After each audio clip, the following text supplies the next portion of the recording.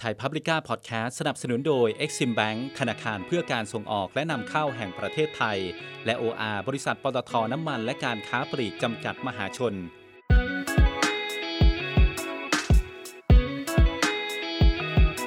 สวัสดีครับนี่คือพอดแคสต์ความยั่งยืนไทย Publica Sustainability จากไทย Publica วันที่ 8 สิงหาคม 2565 สำนักข่าวไทย Publica ร่วมกับตลาดหลักทรัพย์แห่งประเทศไทยจัดงานสัมมนาไทย Publica Forum 2022 ก้าวร่วมกันสู่ก้าวที่ยั่งยืนณหอประชุมศาสตราจารย์สังเวียนอินทรวิชัยชั้น 7 อาคารตลาดหลักทรัพย์แห่งประเทศไทยในวาระครบรอบก้าวสู่ปีที่ 12 ของสำนักข่าวไทย Publica ที่มุ่งเน้นการเป็นองค์กรสื่อเพื่อความโปร่งใสและความยั่งยืนไทย Publica Forum 2022 หรือเวทีปัญญาสาธารณะครั้งนี้จัดขึ้นเพื่อระดมความคิดเห็นต่อยอดมุมมองเสนอวิธีการแก้ปัญหาที่สร้างสรรค์และขับเคลื่อนการเปลี่ยนแปลงและสร้างโอกาสกับประเทศไทยไปสู่ความยั่งยืนโลกที่เปลี่ยนแปลงอย่างรวดเร็วและรุนแรงทั้งจากการเปลี่ยนแปลงสภาวะอากาศโรคระบาดปัญหาเศรษฐกิจและสังคมตลอดจนการเมืองโลกยากมากที่เราจะรับมือได้เพียงลำพังเราจึงต้องก้าวร่วมกันโจทย์สำคัญคือจะทำอย่างไรให้เราก้าวร่วมกันได้และเป็นก้าวที่ยั่งยืนมุมมองของคุณจิราพรขาวสวัสดิ์ประธานเจ้าหน้าที่บริหารและกรรมการผู้จัดการใหญ่บริษัทปตท.น้ำมันและการค้าปลีกจำกัดมหาชนหรือ OR วิทยากรสตรีหนึ่งเดียวในเวทีปัญญาสาธารณะครั้งนี้ OR พลิกโฉมจากธุรกิจที่ทุกคนคุ้นเคยสู่การเป็น Inclusive Growth Platform ที่รองรับการเติบโตกับพันธมิตรในธุรกิจทุกขนาดทุกรูปแบบเพื่อความยั่งยืนอย่างไรคุณจิรพรได้เล่าให้ฟังในเวทีปัญญาสาธารณะครั้งนี้เชิญรับฟังครับที่ผ่านมาเราก็จะพบว่านะคะไม่ว่าจะเป็นทางด้านของในประเทศไทยเองหรือในทางด้านของระดับโลกก็จะพบว่าในเรื่องของการที่ก้าวเข้าสู่การทำธุรกิจนะคะในอดีตการทำธุรกิจเราจะพบว่าเป็นแบบ exclusive growth หรือหมายถึงการทำธุรกิจที่มองแต่ตัวเองมองแต่บริษัทถามว่าในอดีตตลอดระยะเวลาตั้งแต่วิวัฒนาการของโลกจากกระทั่งการปฏิวัติอุตสาหกรรมปฏิวัติทางด้านของข่าวสารข้อมูลปฏิวัติทางด้านเทคโนโลยีของการศึกษาจนมาสู่วิธีการทำธุรกิจที่เป็น exclusive growth ถามว่าผิดไหมก็ไม่ได้ผิดนะคะในยุคนั้นแต่เมื่อเรามามองในยุคปัจจุบันเราก็จะพบว่าผลของการทำธุรกิจแบบ exclusive growth นั้นทำให้เกิดอะไรบ้างข้อสำคัญเกิดในเรื่องของความเหลื่อมล้ำในประเด็นแรกเราจะพบว่าความเหลื่อมล้ำทางด้านของฐานะนะคะความเป็นอยู่หรือเวลของสังคมเราก็จะพบว่าผู้คนในโลกนี้จะมีผลของการที่เรียกว่าการทำผลลัพธ์นั้นนะคะตลอดระยะเวลาที่การทำธุรกิจแบบ Exclusive Growth ผลความเหลื่อมล้ำทางด้านของฐานะการเงินหรือความมั่งคั่งของคนเราพบว่ามีคนแค่เพียง 1% ของโลกนี้ที่มีฐานะร่ำรวยมั่นคงซึ่งตัวเลขที่เขามีเวลอยู่นี่ค่ะของคน 1% ปรากฏว่ามันเทียบเท่ากับการถือครองเวลหรือทรัพย์สินของคน 99% ในโลกนับว่าเป็นความเหลื่อมล้ำที่กว้างมากนะคะในขณะตรงกันข้ามเราก็จะได้เห็นว่าสิ่งที่เกิดขึ้นการกู้เงินนอกระบบการมีภาระหนี้สินครัวเรือนหนี้สินล้นพ้นตัวเราก็จะพบว่าคนในโลกนี้ค่ะ1 ใน 4เท่านั้นที่สามารถเข้าสู่ระบบการเงินอย่างเป็นระบบที่เหลือก็จะเป็นการกู้หนี้นอกระบบซึ่งมันก็จะทำให้ปัญหาว่าไม่มีความสามารถในการจ่ายเงินสุดท้ายก็นำมาสู่เรื่องของผลกระทบการดำรงชีวิตและเรื่องของการศึกษาลองมาดูกันต่อไปนะคะว่านอกจากความเหลื่อมล้ำทางด้านของฐานะทางการเงินเวลของคนแล้วที่เราเห็นชัดๆเมื่อเกิดโควิด -19 อุบัติขึ้นในครั้งแรกที่เกิดขึ้นถ้าเป็นประเทศที่เขาพัฒนาแล้วเขามีเงินงบประมาณที่จะดูแลสุขอนามัยของเขาแก่คนของเขาสัก 80% ของคนในประเทศที่พัฒนาแล้ว เขาได้วัคซีนเข็มแรกแต่ประเทศด้อยพัฒนาสุขอนามัยพื้นฐานเข้าถึงยากเข้าไม่ถึงคนได้รับวัคซีนเข็มแรกแค่เพียง 16% แล้วเราก็รู้นะคะว่าในโลกใบนี้คนที่มีพัฒนาแล้วกับคนด้อยพัฒนาเนี่ยสัดส่วนมีจำนวนแตกต่างกันมากความเหลื่อมล้ำในด้านที่3ความเหลื่อมล้ำทางด้านของในเรื่องที่เกี่ยวกับทางด้านของสิ่งแวดล้อมการทำธุรกิจที่ผ่านมาไม่ว่าจะเป็นการปฏิวัติอุตสาหกรรมหรือการปฏิวัติทางด้านของเทคโนโลยีข่าวสารก็จะทำให้คนมีฐานะดีเจ้าของกิจการทั้งหลายของโลกใบนี้นะคะที่มีอยู่ถึง 10% ของคนเท่านั้นเองที่มีฐานะทางเศรษฐกิจดีแต่กลายเป็นว่ากลุ่มคนเหล่านั้นทำลายทางด้านของสิ่งแวดล้อมไปเกือบครึ่งหนึ่งของสิ่งแวดล้อมที่เสียหายสาเหตุก็มาจากทางด้านของคนที่มีเวลดีมีโอกาสทางเศรษฐกิจดีแต่การทำธุรกิจของคนเหล่านั้นของประเทศเหล่านั้นกลับกลายเป็นการทำลายสิ่งแวดล้อมผลเสียมากถึงเกือบ 50% และในขณะที่ถ้าหากปล่อยให้เป็นแบบนี้อีกต่อไปนะคะทางด้านของ World Bank ก็จะบอกว่าในเรื่องของที่สิ่งแวดล้อมนั้นมันจะกลายเป็นคนถึง2 ใน 3ของโลกนี้จะต้องเผชิญการที่เรียกว่าอพยพย้ายถิ่นฐานที่อยู่เพราะไม่อาจอยู่บนสภาพแวดล้อมที่เสียหายบนความแห้งแล้งที่ไม่อาจจะทำมาหากินได้ดังนั้นสิ่งเหล่านี้ก็เป็นผลพวงมาจากการทำธุรกิจโดยไม่คำนึงถึงสิ่งแวดล้อม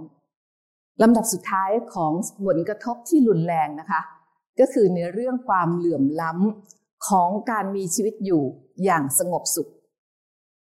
ก็เห็นได้ชัดนะคะไม่ว่าจะเป็นประเทศที่ด้อยพัฒนาหรือประเทศที่พัฒนาแล้ว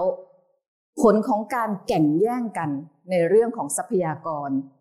ผลของการที่ต้องเอาชนะคลักคานกันเราจะเกิดการได้ยินว่าแบ่งฝักแบ่งฝ่ายแบ่งสีแบ่งพวกหรือเกิดเป็นสงครามระหว่างประเทศ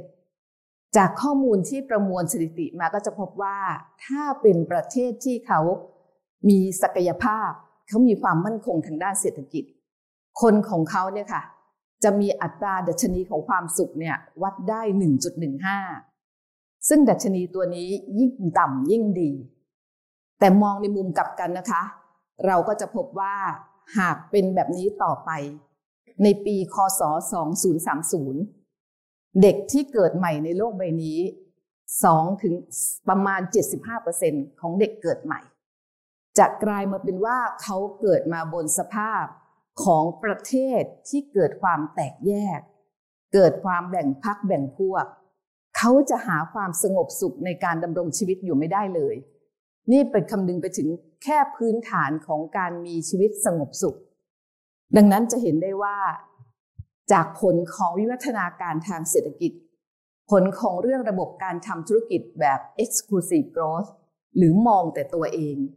มันจะทำให้เรียกว่าในยุคปัจจุบันนะคะดังเช่นที่วิทยากรไทยทุกท่านได้พูดถึงมาแล้วว่าคนในปัจจุบันและคนในรุ่นอนาคตตลอดจนน้องๆที่เป็นวัยรุ่นและเด็กที่เขากำลังเจริญเติบโตได้เขากำลังมีความคิดว่าเขาจะให้ value กับบริษัทที่ทำธุรกิจในลักษณะที่แคร์สังคมใส่ใจสิ่งแวดล้อมอย่างจริงจังดังนั้นก็ต้องเรียกว่าหากเราเป็นบริษัทที่ทำธุรกิจถึงเวลาแล้วล่ะค่ะที่ mindset หรือวิธีในการทำธุรกิจจำเป็นต้องปรับเปลี่ยนจึงนำมาสู่ที่เรียกว่าหากจะทำธุรกิจนับจากนี้ต่อไป value ของการทำธุรกิจที่เราโดยเฉพาะอย่างยิ่ง tone from the top leadership เป็นเรื่องสำคัญและองคาพยพของทีมงานด้วยจะต้องมีวิถีในการทำธุรกิจที่เปลี่ยนแปลงไปซึ่งเป็นวิถีที่ผู้บริโภคให้ความสำคัญเห็นความสำคัญลำดับแรกนะคะวิธีที่ทำธุรกิจเปลี่ยนแปลงไปหากเรามองจากอดีตเราก็จะพบว่าอดีตนั้นการทำมาค้าขายไม่ได้ยากเย็นมีแต่เพียงสิ่งที่เรียกว่าเสนอรูปแบบสินค้าและบริการ ให้ตรงกับฟีเจอร์คุณลักษณะหลักของสินค้านั้นๆหรือบริการนั้นๆแต่จากนี้ไปไม่ใช่แล้วนะคะในการทำ Product ในการทำบริการเราต้องคำนึงถึงเรียกว่าผู้บริโภคเขาให้ความสำคัญกับเรื่องอะไรอย่างเช่นในทุกวันนี้ผู้บริโภคใส่ใจสิ่งแวดล้อมเพราะเขารู้แล้วว่าสิ่งแวดล้อมทำให้เกิดความเสียหายเขาใส่ใจในเรื่องของความแฟร์ความยุติธรรมในการจ้างแรงงานเราก็จะพบว่ามีการตรวจสอบแทร็กมาถึงต้นทางว่าสินค้าที่เราผลิตบริการที่เราส่งมอบเป็นสินค้าที่เป็นมิตรกับสิ่งแวดล้อมไหมเป็นสินค้าที่ใช้วัตถุดิบหรือว่า supply use เป็นอันตรายกับสิ่งแวดล้อมไหมกระบวนการนั้นจ้างงานอย่างเป็นธรรมหรือไม่มีการใช้แรงงานเด็กมีการใช้แรงงานที่ไม่ตรงตามวิชาชีพหรือไม่ตลอดจนกระทั่งเขาไม่ได้มองแค่จุดเกิดของสินค้าและบริการนะคะเขามองไปถึงกระทั่งที่เรียกว่าเมื่อจุดจบของสินค้านั้นเช่นแก้วน้ำดื่มจุดจบนั้นเป็นจุดจบของพลาสติกที่จะก่อให้เกิดมลพิษกับสิ่งแวดล้อมไหมหรือแม้แต่เพียงที่เทคโนโลยีที่เราก้าวเข้าไปสู่กันแบตเตอรี่ในยุคนี้เป็นสิ่งสำคัญนะคะที่ควรจะต้องคำนึงถึงว่าถ้าธุรกิจจะไปทางด้านที่ใช้แบตเตอรี่มากขึ้นจุดจบของแบตเตอรี่จะอย่างไรจะทำให้สิ่งเหล่านั้นเมื่อจบไลฟ์ไซเคิลแล้วมีวิวัฒนาการเทคโนโลยีที่จะทำให้ไม่ทำลายสิ่งแวดล้อมไหมอันนี้คือ value ที่ผู้บริโภคให้และมันเป็นจุดตัดสินใจที่สำคัญจุดหนึ่งขององค์กรว่าควรจะต้องเดินในทิศทางเรื่องของสินค้าและบริการให้แมทกับทางด้าน value ของผู้บริโภคปัจจุบันและอนาคตเขาให้ความสำคัญต่อมาในเรื่องของการทำธุรกิจอันที่สองนะคะอดีตเราคงถูกสอนกันว่า maximize profit เป็นเรื่องสำคัญหลักสูตรเดิมๆสอนกันเลยนะคะกำไรสูงสุดต่อผู้ถือหุ้นคือเป้าหมายแต่คำนี้ตายไปนานแล้วนะคะแค่คำนั้นว่าถ้าหากว่าเราจ้องแต่กำไรสูงสุดสิ่งที่เราทำคือเราทำให้สิ่งแวดล้อมเสียหายเราทำให้คนตัวเล็กตัวน้อยซึ่งเขาโอกาสไม่เท่ากับเราเขาจะต้องล้มหายตายจากดังนั้นในการทำธุรกิจในข้างหน้าเนี่ยค่ะควรจะต้องคำนึงถึง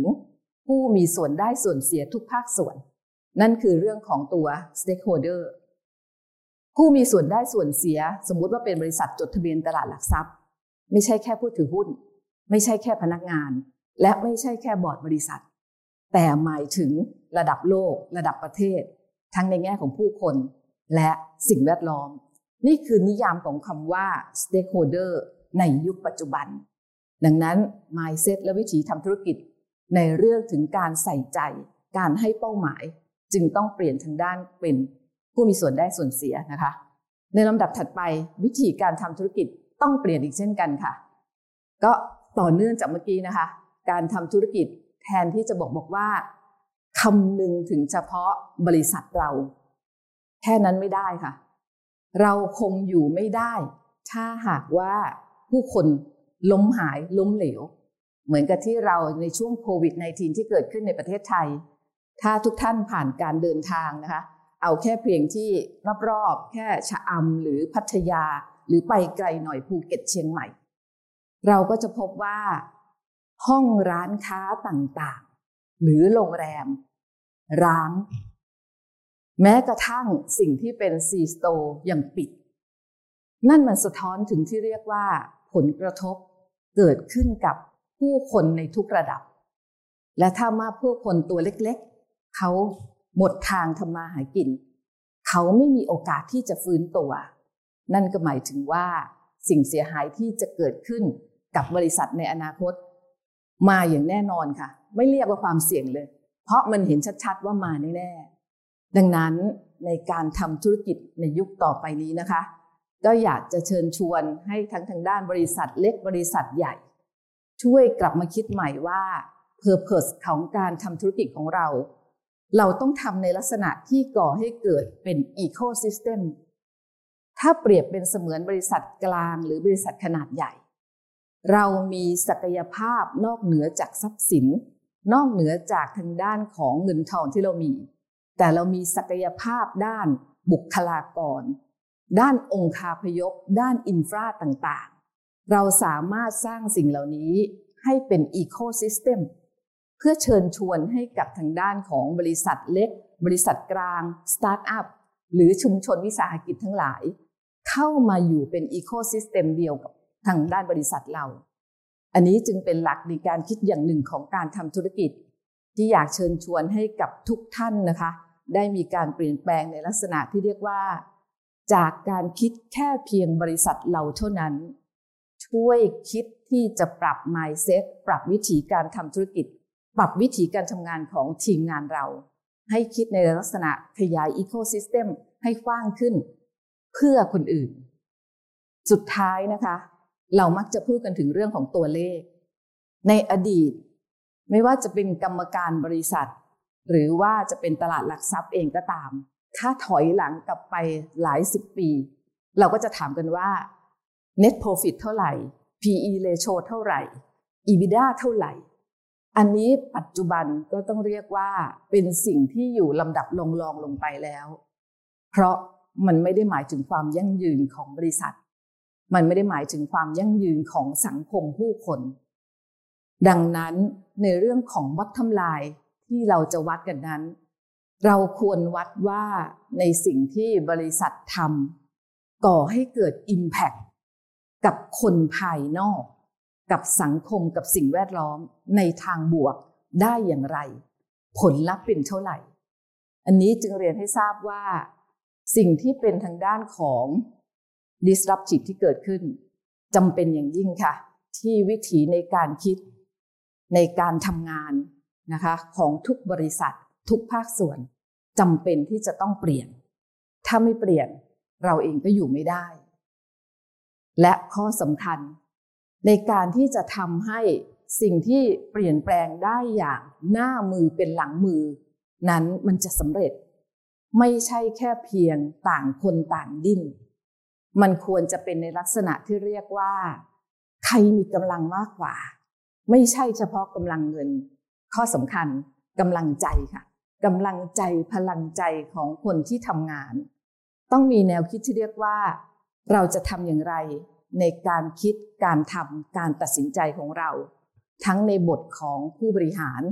ทั้งในบทของกรรมการบริษัทหรือในบทของพนักงานเราจะทำให้เราก่อให้เกิดโอกาสเอื้อให้กับคนตัวเล็กเอื้อให้กับคนที่เขาขาดโอกาสเพื่อที่จะทำให้เขาเติบโตไปร่วมกับเราดังนั้นในเรื่องของการคิดแบบสมัยเดิมๆคิดเฉพาะตัวบริษัทเองคงจะไม่ใช่ในสิ่งที่ถูกต้องอีกต่อไปเพื่อจะทำให้ทั้งสังคมทั้งชุมชนไม่ว่าจะเป็นประเทศไทยเองหรืออาเซียนหรือขยายไประดับโลกได้มีโอกาสที่จะเติบโตร่วมกันอย่างยั่งยืนเราจำเป็นที่จะต้องเกาะเกี่ยวกันแล้วก็จูงไปด้วยกันในสิ่งเหล่านี้ค่ะก็เรียนว่าคงจะได้ทราบแล้วว่า OR ได้เปลี่ยนวิสัยทัศน์ด้วยบริบทเหตุผลดังที่เรียนมาให้ทราบณต้นปีที่แล้ว OR จึงได้เปลี่ยนวิสัยทัศน์เป็น empowering all toward inclusive growth หรือแปลเป็นไทยก็คือ OR เติมเต็มโอกาสเพื่อทุกการเติบโตร่วมกันอย่างยั่งยืนคงได้เห็นคัดเอาว่า OR เท่ากับโอกาสและเราก็ได้พิสูจน์ให้เห็นแล้วว่าคำว่า OR เท่ากับโอกาสหรือ inclusive growth นั้นเราทำอะไรอย่างไรในสิ่งที่ต่อไปจะเรียนให้ทราบว่าถามว่า OR เองนะคะหรือบริษัทปตท.น้ำมันและการค้าปลีกจำกัดมหาชนหรือ OR เราอยู่เฉยๆเราไม่เปลี่ยนวิธีการทำงานไม่ลุกขึ้นมาทำวิสัยทัศน์ใหม่เพื่อให้เป็นระดับกลยุทธ์นั้นเราอยู่ได้ไหมในระยะกลางก็ต้องเรียนว่าถ้าจะอยู่ได้ในระยะกลางอยู่ได้ค่ะเพราะว่าบริษัทมีสิ่งต่างๆที่เฟิร์มอยู่แล้วแต่หากเรามองว่าเราจะอยู่ได้ในระยะยาวแบบยั่งยืนเราจำเป็นที่จะต้องคิดในเรื่องของธุรกิจแบบที่ไม่ทิ้งใครไว้ข้างหลังให้เป็นลักษณะในเชิงกลยุทธ์ และมีทางด้านของพันธกิจที่ชัดเจนในอดีตจะเห็นว่า OR เติบโตด้วยวิธีที่เรียกว่า Inside Out หมายถึงบริษัทสร้างผลิตภัณฑ์และบริการขึ้นมาและส่งต่อให้กับทางด้านของคนภายนอกได้มามีโอกาสที่จะเป็นเจ้าของใน Product ที่ OR สร้างขึ้นอย่างเช่นสถานีบริการน้ำมัน PTT Station ร้านค้าคาเฟ่ Amazon เราทำมา40 กว่าปีจนกระทั่งที่เรียกว่าในปัจจุบันด้วยหลักการที่บอกว่าทำและส่งต่อสัดส่วนของการทำและส่งต่อนั้นจำนวนส่งต่อคิดเป็น 80% ของปริมาณทั้งหมดที่เรามีอยู่ดังนั้นสถานีบริการน้ำมัน PTT Station คาเฟ่ Amazon ทั้งในไทยและในต่างประเทศก็จะพบว่ามี SME เป็นเจ้าของอยู่ 80% 20% เท่านั้นที่ OR ทำเองอันนี้เรียกว่าเป็นส่วนหนึ่งของวิธีการทำธุรกิจในบริบทเดิมทำและส่งต่อซึ่งผลนั้นก็ต้องถือว่าเป็น inclusive ด้วยส่วนหนึ่งแต่ inclusive แค่นี้ไม่พอค่ะเราจึงเปลี่ยนวิธีการทำงานเป็น outside in เหตุผลของการเปลี่ยนเป็น outside in เพราะเรามองว่าทุกคนทุกบริษัททุกขนาดไม่มีใครเก่งและเร็วได้ทันกับการเปลี่ยนแปลงของโลกการเปลี่ยนแปลงของความต้องการของผู้บริโภคแม้แต่ตัว OR เราเองเราก็ไม่ได้บอกว่าเราเก่งเราทันในทุกเรื่องเราจึงเปิดรับการที่จะทำให้ทั้ง OR และพาร์ทเนอร์ได้มีโอกาสขยายธุรกิจไปร่วมกันทั้งในด้านสังคมสิ่งแวดล้อมและก็เรื่องของทางด้านเศรษฐกิจเราจึงเปลี่ยนวิธีมาเป็น outside in ด้วยคอนเซ็ปต์ที่เรียกว่าไม่มีใครเก่งทุกเรื่องไม่มีใครทันทุกเรื่องโอกาสควรส่งต่อกันดังนั้นในสิ่งที่เรามีอยู่ก็คือเรื่องของแพลตฟอร์มทั้งหลายเราถือว่า OR มีทางด้านของ Inclusive Growth Platform ทั้งทางด้านที่เป็น Physical ก็คือ Outlet ทั้งในประเทศไทยและต่างประเทศแล้วก็ทางด้านของ Digital ที่เรามีระบบทางด้านเทคโนโลยีและดิจิทัลแล้วก็บัตรบลูคาร์ดซึ่งสามารถทำทางด้านของ Omnichannel ทำทางด้านของต่อยอดธุรกิจให้กับสตาร์ทอัพแล้วก็ธุรกิจให้กับ SME ได้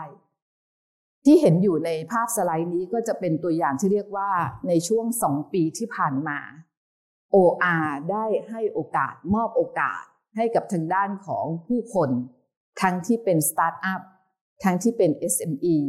ไม่ว่าทางด้านธุรกิจ F&B นะคะอาหารและเครื่องดื่มธุรกิจด้านความสะดวกธุรกิจด้านการท่องเที่ยวธุรกิจด้านเทคโนโลยีเราได้มีการเข้าลงทุนในบริษัทต่างๆทั้งนี้ในการประกาศวิสัยทัศน์ใครๆก็ประกาศได้ค่ะมันไม่ได้แค่เพียงเป็น wording ที่ขึ้นอยู่ในโหนดของการ PR หรือการให้ข่าวแต่มันต้องทำให้วิสัยทัศน์นั้นสำเร็จผลซึ่งในการที่วิสัยทัศน์จะสำเร็จผลได้ต้องมีเป้าหมายที่ชัดเจนเป้าหมายนี้เป็นเป้าหมายเพื่อที่จะทำให้ทีมของ OR ทั้งทีมมีความเข้าใจในทิศทางเดียวกันเดินหน้าร่วมกันและเป็นเป้าหมายที่เราแชร์ให้กับทางด้านของพาร์ทเนอร์ที่เข้ามาอยู่ในอีโคซิสเต็มของ OR ด้วยทางด้านของในสิ่งที่เรียกว่าเป้าหมายที่ว่านะคะก็จะเห็นได้ว่าเป้าหมายดังกล่าวนั้นเรากำหนดไว้ที่เรียกว่า Triple Bottom Line เป็นตัววัดใน OR 2030 Goal ซึ่งเหลือเวลา7 ปีครึ่งแต่เรามีความมั่นใจว่าเราและพาร์ทเนอร์ทำได้ค่ะเป้าหมายแรกก็คือเรื่องของตัว Living Community เป้าหมายนี้หมายถึงว่าธุรกิจในทุกที่ที่ OR และพาร์ทเนอร์ไปทำธุรกิจอยู่ทั้งในประเทศไทยและนอกประเทศไทยจะต้องมีตัววัดที่เรียกว่าทำให้ชุมชนผู้คนสังคมที่อยู่ในแวดล้อมในธุรกิจที่เราทำในโลเคชั่นที่เราไปตั้งอยู่นั้น 15,000 ชุมชนหรือ12 ล้านชีวิตต้องมีความเป็นอยู่ด้านของฐานะการเงินที่ดีขึ้นมีรายได้ที่มากขึ้นจากธุรกิจของเราเป้าหมายที่2คือในเรื่องของ Planet ในแง่ของสิ่งแวดล้อมนั้นเราตั้งเป้าไว้ว่าในปี 2030 OR จะเข้าสู่ความเป็นกลางทางคาร์บอน และในปีคศ2050เราจะเข้าสู่ความเป็น Net Zero ส่วนเป้าหมายที่3จึงเป็นในเรื่องของ Economic Prosperity ธุรกิจที่ OR และ Partner ทำจะต้องทำให้คนที่มีส่วนได้ส่วนเสียไม่ว่าจะเป็นทางด้านของ Partner ทางด้านของผู้ค้าลูกค้าพนักงานผู้ถือหุ้นและสังคม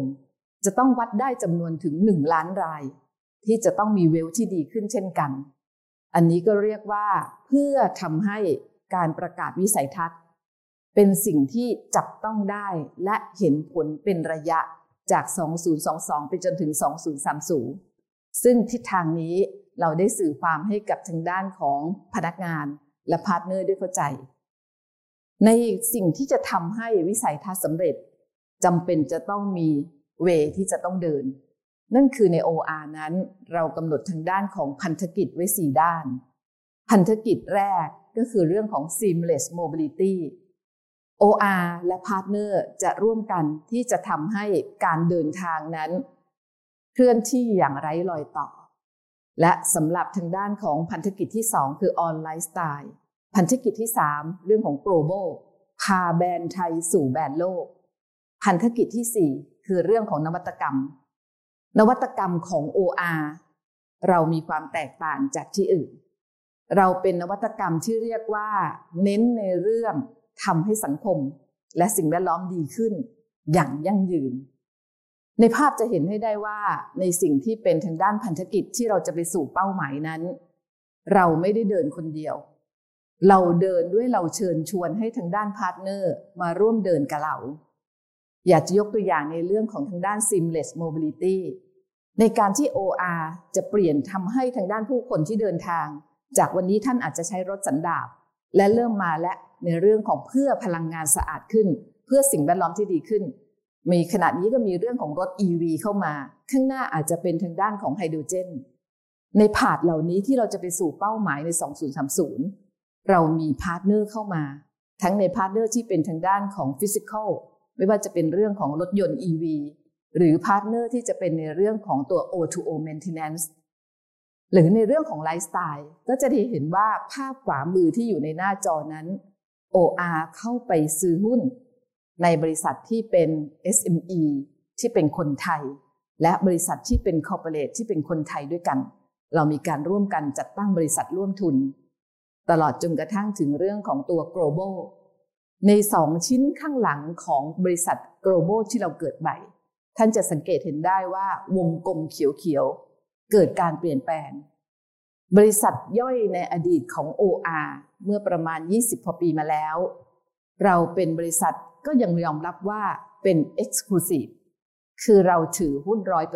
100% แต่ด้วยบริบทของความยั่งยืนเราจึงเปลี่ยนเป็นว่าหากไปลงทุนในต่างประเทศ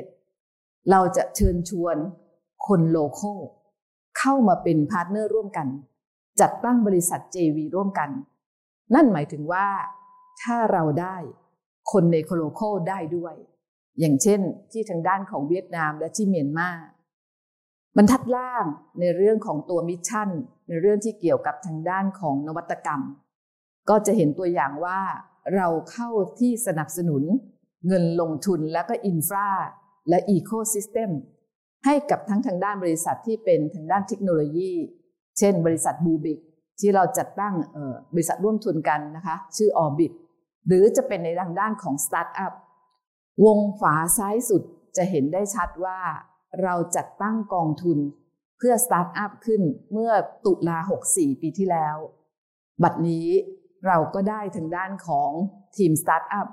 ที่เขาจะเข้ามาอยู่ในอีโคซิสเต็มของ OR เขาได้มีในการคิดว่าสิ่งที่เขาคิดแก้เพนพอยต์ทางด้านสิ่งแวดล้อมแก้เพนพอยต์ทางด้านความต้องการของผู้บริโภคเขาคิดเขามีแพชชั่นที่จะทำให้สำเร็จแต่เขาขาดโอกาสที่จะมีพื้นที่ในการทดลองถ้าทดลองได้แล้วเห็นผลเขาอยากได้โอกาสที่สเกลอันนี้คือสิ่งที่ OR มีวัตถุประสงค์ในการแสวงหาทั้งสตาร์ทอัพและ SME เข้ามาร่วมเติบโตไปกับ OR ทิศทางของ OR เราไม่ได้เป็นกลิ่นรวบเราบอกแล้วว่าเราเปลี่ยนจากมีเป็น V ดังนั้น วิธีการทำงานของทีม OR ตั้งแต่หน้าบ้านทางด้านของ Commercial กองกลางหลังบ้านหมายถึงทางด้านบัญชีการเงินภาษีงาน HR งานจัดซื้อจัดจ้างกฎหมายนะคะหรือว่างานเข้าไปร่วมลงทุนเราทุกคนใน OR เรามีความคิดที่เรียกว่าเราคำนึงถึงคนอื่นก่อนเราหาคนอื่นเข้ามาเราให้อิสระกับเขาเราเดินงานด้วย4วิธีการเราใช้คำว่า 4E เราเริ่มจากที่เรียกว่า engage เราเชิญชวนเราเปิดโอกาสเราเอาแพลตฟอร์มของ OR ทั้งที่เป็นฟิสิกอลและเป็นดิจิทัลเราเอาออกนำเสนอให้กับผู้สนใจที่อยากจะร่วมเติบโตไปพร้อมกับ OR ทั้งในไทยและในต่างประเทศนั่นคือคำว่า engage เปิดโอกาสซึ่งในบัดนี้นะคะก็เชิญชวนได้ที่ตึก Enco-B ชั้น 1เรามีหน่วยงานถาวรที่จะรับพูดคุยกับทั้งทางด้านสตาร์ทอัพ SME และก็คอร์ปอเรทจนกระทั่งหน่วยงานรัฐหรือสภาอุตสาหกรรมสภาหอการค้าแห่งประเทศไทยเราก็เชิญชวนนะคะที่จะเข้ามาพูดคุยกันว่า OR มีอะไรบ้างที่จะเป็นประโยชน์กับท่านแบบยั่งยืนสเต็ปนี้เราเรียกกันว่า engage หลังจากนั้นนะคะเมื่อเรา engage กันแล้วรู้จักพูดคุยกันแล้วเรามาถึงขั้นของ enable เรามาดูว่าเรามีอะไรที่เป็นประโยชน์กับพาร์ทเนอร์บ้างที่จะมาเป็นพาร์ทเนอร์ต่อกันพาร์ทเนอร์มีอะไรที่เป็นจุดแข็งที่เราจะมาซินเนอร์จี้กันคำว่าซินเนอร์จี้มันหมายถึงการเปิดแบบนี้ถ้าต่างคนต่างอย่างนี้อยู่มันจะไม่เกิดซินเนอร์จี้นั่นก็เป็นอีกวิธีหนึ่งเหมือนกันที่คน OR ต้องเปลี่ยน mindset และเปลี่ยนวิธีทำงานก็คือคำนึงถึงผู้อื่นก่อนเปิดโอกาสให้คนอื่นได้เข้ามาเติบโตใน ecosystem ของเราก็จะดูว่ามีอะไรที่ร่วมกันได้บ้างหลังจากที่เราร่วมลงทุนกันแล้ว OR ไม่ได้ใส่แค่เพียงเงินลงทุน OR ไม่ได้บอกว่ามีแพลตฟอร์มให้ท่านได้ใช้ให้ท่านได้มาต่อยอดแต่เราเห็นแล้วว่าธุรกิจที่เป็นสตาร์ทอัพธุรกิจที่เป็น SME หรือคอร์ปอเรทเล็กๆเวลาโตได้ค่ะงานหน้าบ้านเกิดขึ้นได้ขายสำเร็จมาร์เก็ตติ้งเก่งสุดท้ายไปไม่ได้แบบยั่งยืนเพราะเขาขาดความเข้มแข็งของงานกองกลางและงานหลังบ้านทั้งทางด้านของงาน governance งานจัดซื้อจัดจ้างงานการบริหารบุคคลงานด้านบัญชีการเงินเหล่านี้ OR มีทีมผู้ชำนาญที่จะเป็นพี่เลี้ยงให้ในสิ่งที่จะทำพาท่านไปต่อเพื่อให้ท่านขยายได้อย่างมั่นคงสเต็ปต่อไปคือ empower หมายถึงว่า OR เข้าซื้อหุ้นใครเราไม่ได้จำกัดว่าถ้าบริษัทนั้น SME นั้น Corporate นั้นขยาย OR ต้องเข้าไปซื้อหุ้นเพิ่มตามไหมเราไม่ได้บังคับเราให้อิสระจนกระทั่งถึงบริษัทนั้นๆหรือสตาร์ทอัพถ้าเป็นยูนิคอร์นจะไป IPO จะไปทำด้านของตัวสเต็ปต่างๆซีรีส์ E ซีรีส์ D หาผู้ร่วมทุนรายใหม่เราให้อิสระดังนั้นก็ต้องเรียนว่าวิธีการทำงานของ OR เราไม่คิดที่จะฮุบและฮวบใครแต่เราต้องการทำให้บริบทแวดล้อมนะคะโดยเฉพาะทางด้านของ SME Startup และ Corporate เล็กๆได้มีโอกาสในการเติบโตแบบเข้มแข็งในสิ่งที่จะบอกว่าเวลาที่คิดในเรื่องเหล่านี้ค่ะเราต้องถือว่าทั้งเรื่องของ Inclusive Growth แทน Exclusive Growth หรือเรื่องของ ESG ที่เราพูดกันก้าวต่อไปก้าวอย่างยั่งยืนในสิ่งเหล่านี้จะต้องทำให้เป็นแบบ in process หรือเรียกว่า embed ลงไปในธุรกิจดังนั้นในทีมบริหารทีมผู้คิดนะคะจนกระทั่งพนักงานจะต้องดำเนินการที่เรียกว่าไม่ใช่แค่เพียง CSR ไม่ใช่แค่วันไทม์ของการบริจาคแต่ต้องคิดเพิ่มขึ้นทำเพิ่มขึ้นจนกระทั่งเกิดเป็น new business new product หรือ new process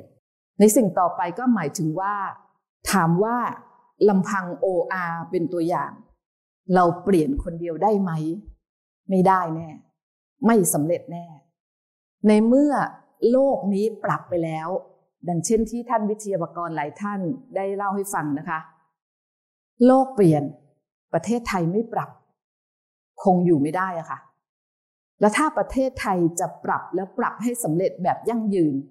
ไปได้ทั้งคนตัวเล็กตัวน้อยไปได้ทั้งประชาชนซึ่งอาจจะมีจำนวนถึง 90% ที่มีโอกาสทางเศรษฐกิจน้อยมากเมื่อเทียบกับคนอีก 10% ที่ถือครองทรัพย์สินในประเทศไทยสิ่งเหล่านี้จะต้องอาศัย